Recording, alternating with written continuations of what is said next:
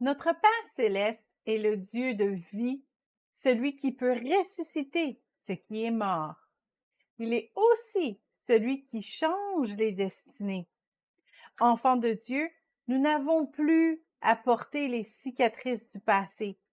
Nous pouvons regarder le futur avec espoir.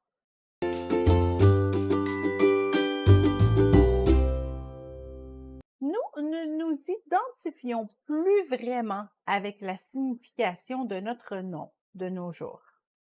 La plupart du temps, nos parents ont choisi notre prénom parce qu'il allait bien avec le nom de famille ou parce qu'ils voulaient honorer un de nos aïeuls. Mais dans l'Ancien Testament, les noms étaient porteurs de l'identité de la personne. Voilà pourquoi Dieu a pris le temps et attention à changer le nom d'Abraham, qui voulait dire Père élevé, à Abraham, qui voulait dire Père de multitudes, après lui avoir fait la promesse d'une grande descendance, dans Genèse 17, le verset 5. Sa femme a aussi eu son nom changé de Saraï, qui voulait dire querelleuse, à Sarah, qui voulait dire princesse. C'est ce que vous trouverez dans Genèse 17, 15. Dans le Nouveau Testament, Jésus a changé le nom de Simon, qui entend, à celui de Céphas, qui veut dire Pierre. Allez voir ça dans Jean 1, 42. Il est passé de celui qui se fait dire quoi faire à celui qui est assez fort dans ses convictions pour supporter l'Église. De nos jours, nous ne basons pas vraiment notre identité sur notre prénom ou nom de famille, mais nous nous imposons toutes sortes de noms. Je suis un professeur. Je suis une mère. Je suis diabétique, etc. Ce sont des noms ou titres que nous avons acquis ou que des situations malheureuses nous ont collés à la peau. Lorsque nous sommes enfants de Dieu, nous pouvons compter sur notre nouvelle nature pour changer tout ce qui nous garde dans la défaite. Dieu peut changer votre nom de divorcé à Solo.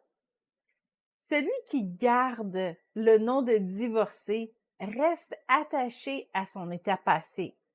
Mais si vous avez pardonné à votre ancien partenaire, si vous avez été pardonné par Dieu et que vous vous êtes divorcé de la façon appropriée aux yeux de Dieu, vous pouvez recommencer à neuf.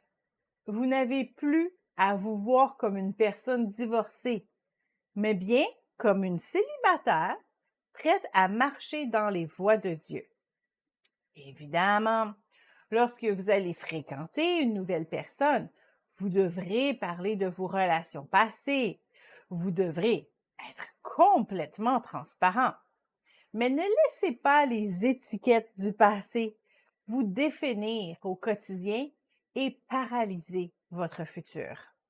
Quel nom vous êtes-vous donné? Ou quel nom vous a-t-on donné? Fille facile, coureur de jupons, rebelle, snob, pauvre, immigrant. Pourquoi acceptez-vous cette étiquette? Qu'est-ce que Dieu dit de vous? Vous, au contraire, vous êtes une race élue, un sacerdoce royal, une nation sainte, un peuple acquis, afin que vous annonciez les vertus de celui qui vous a appelé des ténèbres à son admirable lumière. 1 Pierre 2, verset 9. Si quelqu'un est en Christ, il est une nouvelle créature. Les choses anciennes sont passées.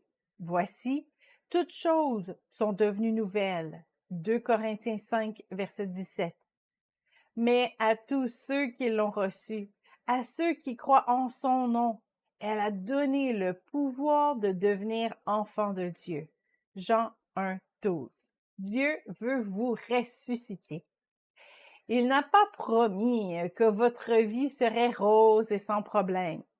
Mais il ne veut pas que vous soyez misérable non plus. Il veut guérir votre passé et vous donner un nouveau cœur. Regardez votre avenir avec espoir signifie de s'imaginer entrer dans tout ce qu'il y a de meilleur.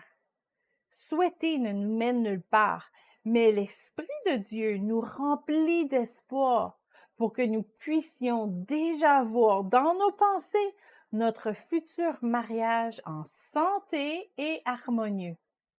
Avec cette image positive en tête, nous pouvons ensuite nous mettre à agir par la foi parce que nous savons où nous allons. Nous ne sommes plus des esclaves de notre passé ou de nos erreurs. Nous connaissons notre nouvelle identité en Christ. Nous pouvons imaginer notre futur avec espoir et nous avançons vers l'accomplissement de ses promesses avec foi. Est-il temps pour vous de changer votre nom et de prendre celui que Dieu vous a donné?